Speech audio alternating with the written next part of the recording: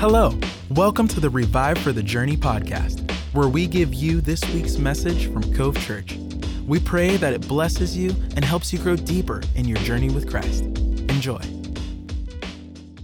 Well, hey there, Cove Church. We are in week 2 of Advent. That word means coming or arrival or to come. It's that time of year where we're reminded together of Christ's first Advent 2,000 years ago when he arrived on the scene.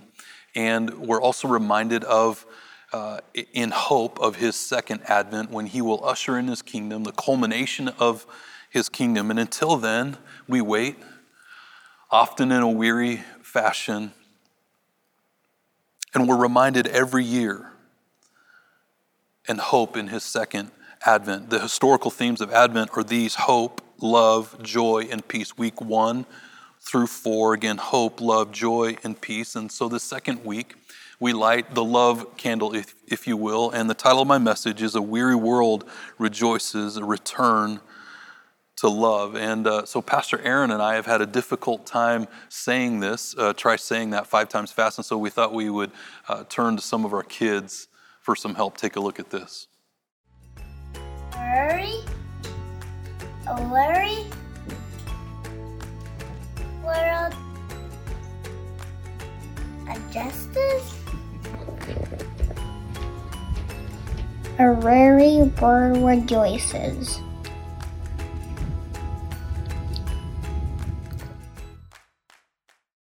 That word weariness, Cove Church, it's extreme tiredness, it's fatigue, it's the state or condition of being physically or mentally exhausted by hard work.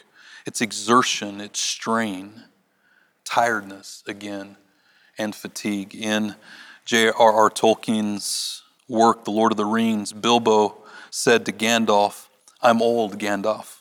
I don't look it, but I'm beginning to feel it in my heart of hearts. Well preserved indeed. Why, I feel thin, sort of stretched, if you know what I mean, like butter that has been scraped over too much bread." He says that can't be right. I need a change or something. I wonder if you've ever felt that way, like butter spread over too much bread, weary in that fashion. The Old Testament ends, I don't know if you know this or not, with the word curse, and humanity slips into what theologians would call kind of this 400 or 500 year period of the silent years, or the intertestamental period, where many theologians would say there wasn't a ton of new revelation. God wasn't active necessarily with the Jewish people. No new prophets were raised up. I personally don't believe that this was a time of discipline. And frankly, we could make the case that there was a ton of spiritual activity going on, and yet it seems there were no new kind of prophetic revelations. And so by the time Jesus shows up on the scene, Cove Church, he breaks into a weary people. He breaks into a weary world. This was a people who were weary socially and physically, emotionally and mentally as an occupied people, but mostly they were spiritually weary.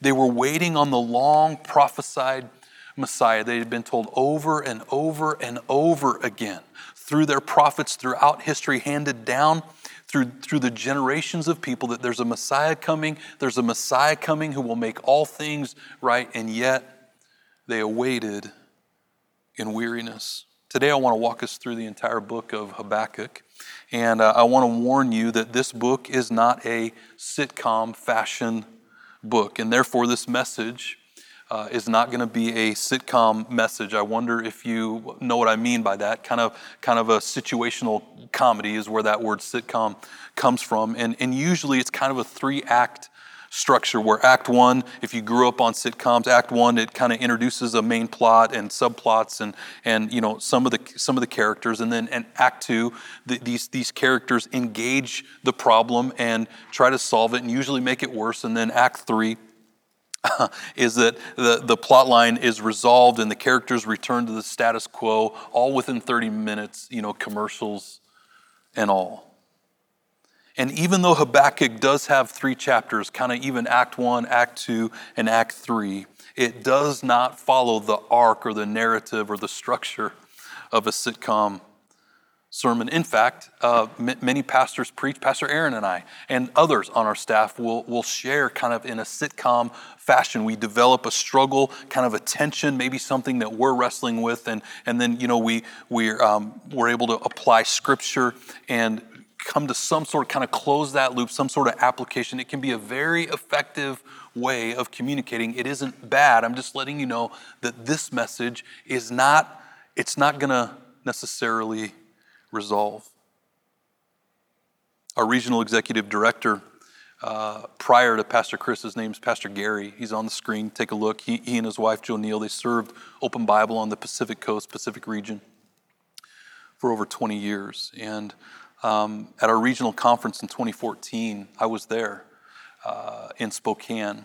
He woke up one morning and he couldn't see very well out of his left eye. It was a little cloudy. He didn't say anything. He told Jo Neal, and they prayed, and they continued on with conference. And when they returned, he went to see his doctor, and they ran a battery of tests looking for, all of kind of was it neurological? Was it cancerous? Was there something going on maybe with his brain? And they couldn't figure it out. They just kind of gave him this general diagnosis, kind of a long worded diagnosis that essentially means this: the death of the optic nerve. And they didn't know what caused it. Let him know, however, that 1 in 5 people that this happens to, they will eventually lose the other eye. Not very good news. And so he goes on with the next kind of 5 years of his life, and then he's on the mission field in Costa Rica, just like the exact same, essentially the same mission trip that our team just got back from. I want you to notice both doing the Lord's work on a mission trip. He's on his way back. He's in flight. And all of a sudden, in his right eye, begins to act up like his left eye had done 5 years prior. He lands. It's late at night. He had recorded the Duck game. He goes to bed. He wakes up the next morning, and he goes to watch the Duck game, and he couldn't see the TV. It was just all kind of white in front of him. Fast forward to March of 2021. Gary's now fully blind, diagnosed, learning to live that way. He receives another diagnosis: cancer, a very aggressive form of prostate cancer. And so months and months of radiation and surgery and recovery. Cove Church, what do we do when what we see doesn't line up with what we believe? We believe that God is a healer. We just talked about it here within the last week or two, this idea, John chapter 9, where God heals the blind man. What do we do when what we see, what we're experiencing, doesn't line up with what we know and believe about God? What do we do when we marry the person of our dreams and they step out on those vows to keep themselves only unto us, as long as they both shall live? What do we do when we read about the prodigal son in Luke chapter 15, and he comes to his senses, and we hear stories from our friends who have been praying for their kids who are coming back to faith, and we raised our kids in the faith. The Bible talks about raising up a child in the way they should go, and when they're old, they won't depart from it. And yet our kids seem to be moving further and further away from God, and we've cried out to God, we've prayed, and it's almost like the more we pray, the further they move away from God. What do we do?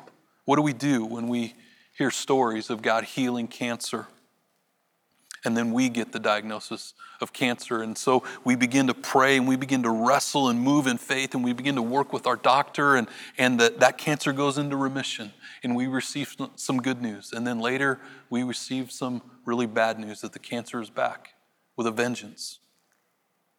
On the screen is another friend of mine. His name's Chris. He actually succeeded Pastor Gary as our regional executive director. I guess you could say that Pastor Chris is the boss of me.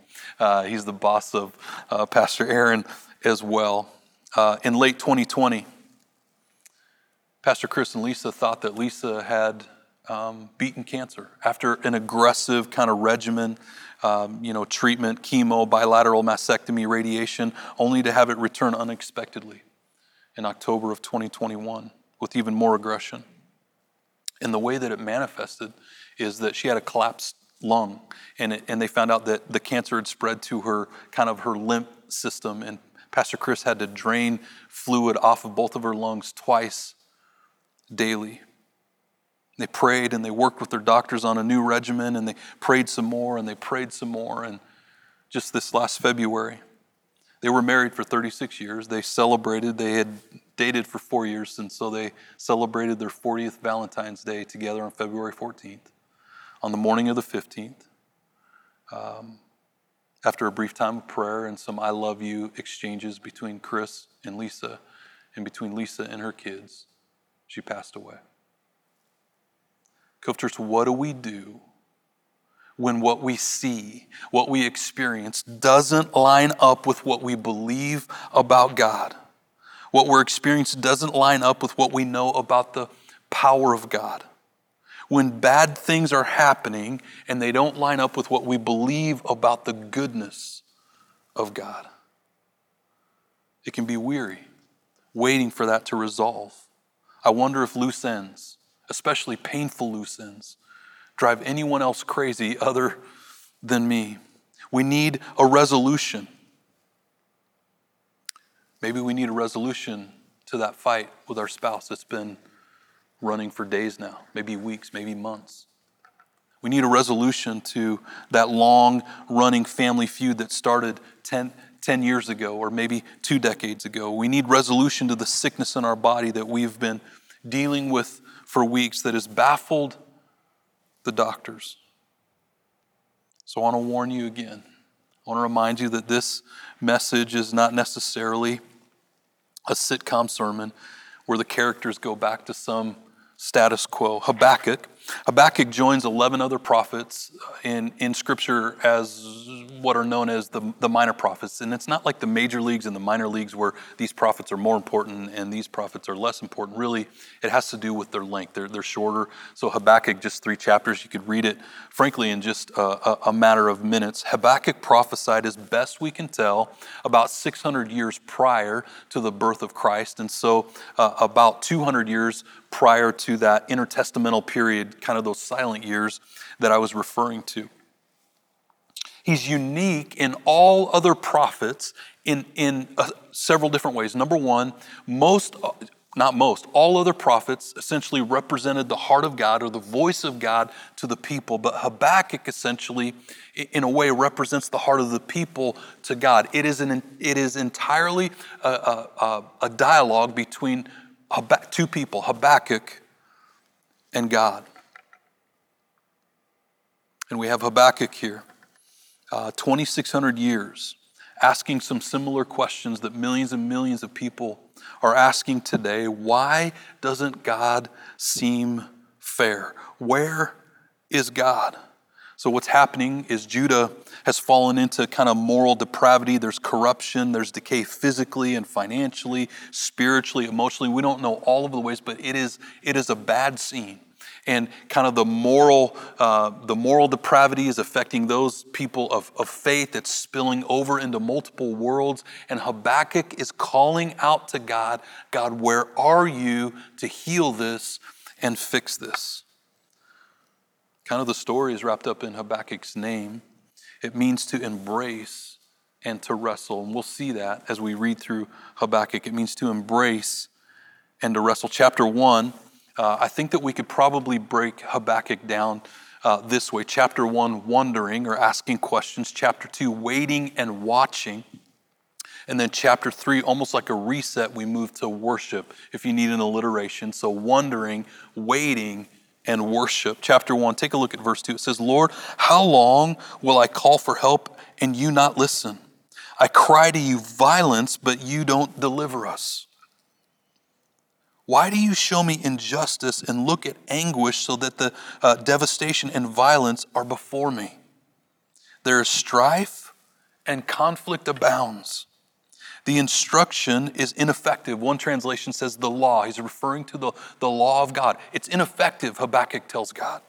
It's not fixing things. What you have given us to kind of correct this isn't working.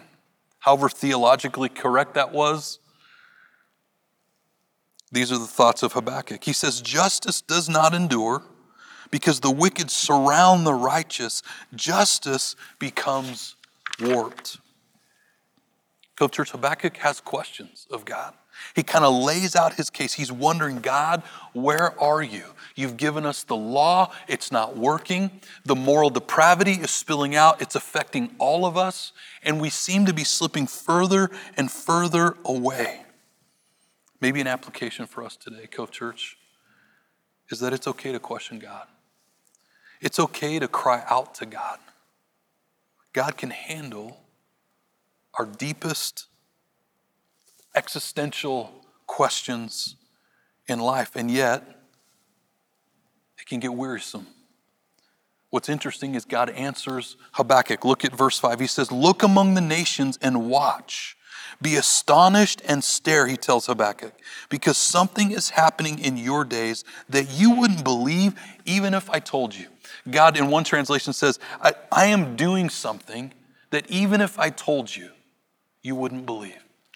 To which Habakkuk would say, finally, A, God heard me, B, he answered me, and C, he's going to finally do something about it. But look what God says. Verse 6 and verse 7, I'm about to rouse the Chaldeans, the Babylonians, saying, that bitter and impetuous nation which travels throughout the earth to possess dwelling places it doesn't own. The Chaldean is dreadful and fearful. He makes his own justice and dignity. Okay, wait, God. That is not the answer I wanted or I was looking for. I asked you to remove our reproach. I asked you to remove our pain, to stop the violence, to bring justice, and yet what you're telling me is you're about to make it worse. You're raising up the Babylonians to bring punishment on us. What we need, God, is relief from this pain. What we need is healing from this pain. I wonder, Cove Church, in your journey with Jesus, if you've ever been here, where you cry out to God for relief, for healing, for change. Maybe like my friend Pastor Gary and Joe Neal, Pastor Chris and Lisa, and it gets worse. Talk about wearisome. And so chapter 1, it doesn't resolve. It's about wondering. It's about questions, legitimate questions in life amidst deep pain. I want to move to chapter 2. And so maybe you're in a chapter 2 mode of kind of waiting and watching God. Look at how Habakkuk responds. Remember, part of his name means embracing. He says this in verse 1, I will take my post. I will position myself on the fortress. I will keep watch to see what the Lord says to me and how he will respond to my complaint. He receives an answer from God, but he's not necessarily satisfied with that. He has more questions. And so instead of kind of retreating from God or isolating from God, he says, I'm going to take up my post. Cove Church, I wonder what your post is. In other words, I'm going to move further toward God. I'm going to embrace God. I'm going to set myself up in such a way as to give myself the best chance to hear from God. Maybe for you, it's a time of worship. Maybe it's being with God's people. Maybe it's being in God's house. Remember, church isn't a building, it's people. Maybe it's spending time in God's word. Maybe it's developing a Bible reading plan. Maybe it's working with one of our pastors to kind of learn how to pray, learn how to sit in silence and listen to God. What is your post? Cove Church, what could the Holy Spirit be speaking to you about what your post is? Maybe you have exhausted all of your questions like, God, I don't know what other question to ask you. But I'm not going to stop embracing you. I'm not going to stop wrestling. I'm not going to stop embracing. And so I'm going to post myself right here and wait and watch for you to answer. How well do we wait on the Lord?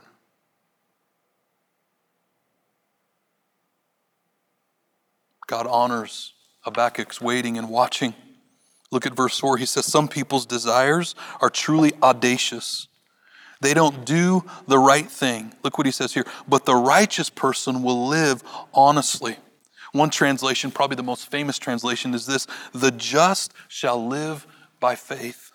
What's interesting, Cove Church, is Habakkuk is not referenced, he's not named in the New Testament at all, and yet he's quoted 3 times in the New Testament, and all 3 are this verse right here at the end of verse 4, but the just shall live by faith. Romans 1:17, Galatians 3:13, and Hebrews 10:37. What's interesting about that is in the New Testament, it doesn't necessarily tether itself to the original context. What Paul does there in Romans and Galatians, and if Paul wrote Hebrews, he ties it to salvation. The just will receive salvation not by works, but through faith, which is a fine usage of what Habakkuk was saying there.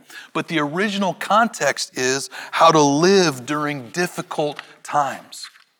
So God comes to Habakkuk as he's at his post, waiting and watching for God to answer.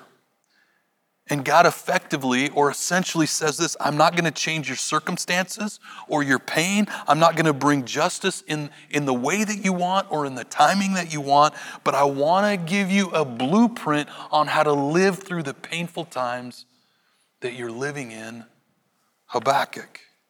And you will do it by faith, which means you will make it through, Habakkuk. You're going to make it through this, but you're going to make it through living by faith, which means trusting me. You're going to have to trust me. And then we move to chapter 3, Cove Church. So we move from wondering to kind of waiting and watching, and God shows up, but this is not resolved. The pain isn't resolved. The oppression isn't resolved. The moral depravity isn't resolved, but God's present. And it's almost like this reset in chapter 3. And we can miss it right in chapter 1. In fact, I'm going to go as far as to say this. Chapter 1 of Habakkuk, or verse 1 of Habakkuk chapter 3, could be one of the most important verses in all of the Bible. He says this: the prayer of Habakkuk, the prophet, according to Shigionoth. Shigionoth. This is what pastors say when they mess up. I'm just kidding. You got to work with me, Cove Church. It doesn't get any better. Shigionoth. We don't know a ton about this word, but it appears to be a musical word. So essentially all of chapter 3, it's a prayer written to music. Habakkuk sets this prayer to worship.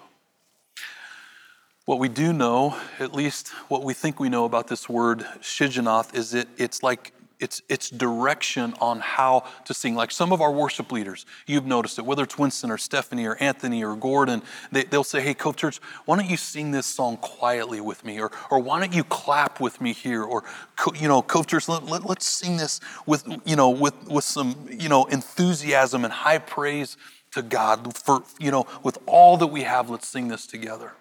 So that word Shigionoth, as I kind of studied, it's to sing with strong emotion, with impassioned exuberance. It's wild, passionate singing.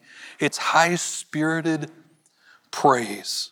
It's vigorous enthusiasm. It's praise punctuated, one author said, with exclamation marks. Isn't that interesting?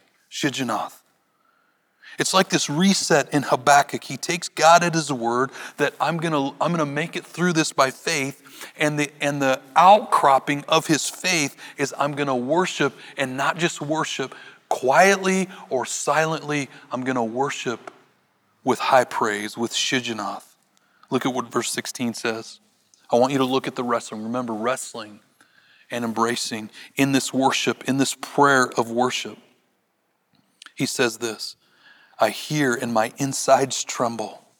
My lips quiver at the sound. Think about my friends, Pastor Chris and Lisa. Think about Pastor Gary and Joneel. Think about what you're facing in your life.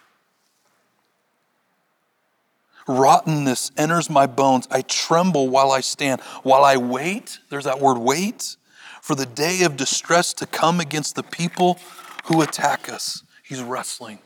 Habakkuk is wrestling in his worship, but he's also embracing. Some of the most famous verses in all of the Bible, 17 through 19, Habakkuk says this: though the fig tree doesn't bloom and there's no produce on the vine, though the olive crop withers, and the fields don't provide food, though the sheep are cut off from the pen, and there is no cattle in the stalls. I'm empty-handed. Though all of this happens, all of the pain going without, there's no fruit on the vine. He says this, verse 18, I will rejoice in the Lord. I will rejoice in the God of my deliverance. The Lord God is my strength. He will set my feet like the deer. He will let me walk upon the heights. Cove Church, I spent some time with Pastor Gary and Pastor Chris, both on the phone, in preparation for this message. And Pastor Gary, he said a few interesting things to me. One of them was this, Brandon, I've had to wrestle and come to embrace not just God's immanence, but his transcendence, his immanence. We love the immanence of God, which is true that God's close. God speaks to us. God wants relationship with us. He's immanent, the incarnate God.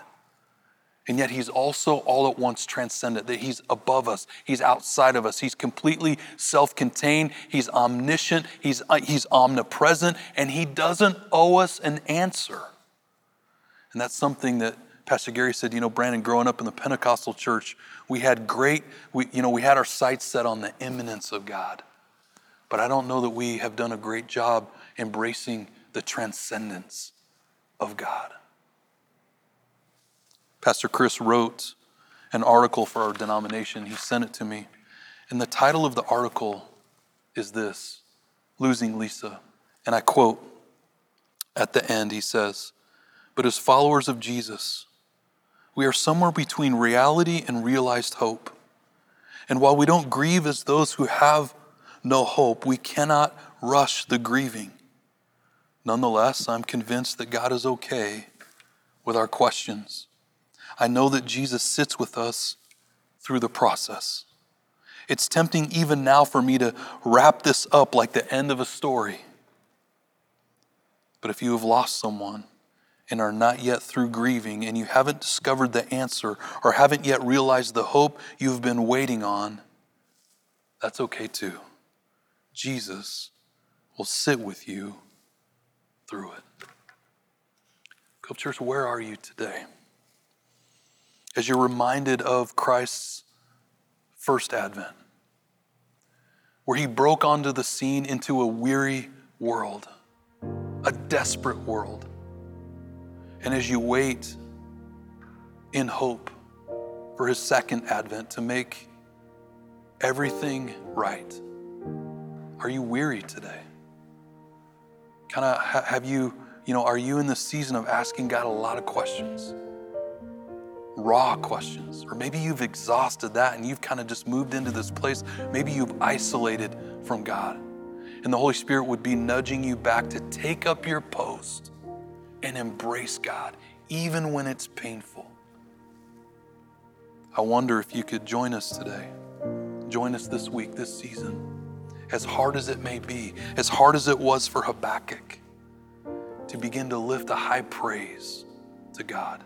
This idea of Shigionoth, high praise to God. Let me pray for us. Jesus, in all of our unanswered questions, in all of our unresolved tensions and pain, there's something in us that realizes that the sitcom life is not real life. That often the weary life, the unresolved life, the open loop life is the real life.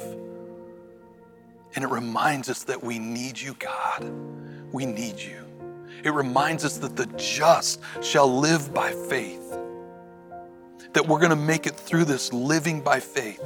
It reminds us, God, that yes, you are immanent and yet you are transcendent, and we're not going to always understand your ways, but you are good and we can trust you.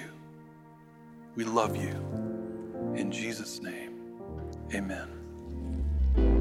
Thanks for joining us. We hope you enjoyed this week's message. To stay connected with all things Cove Church, visit our website, covechurchpnw.com, or on all social media platforms at Cove Church PNW. We'll see you next time.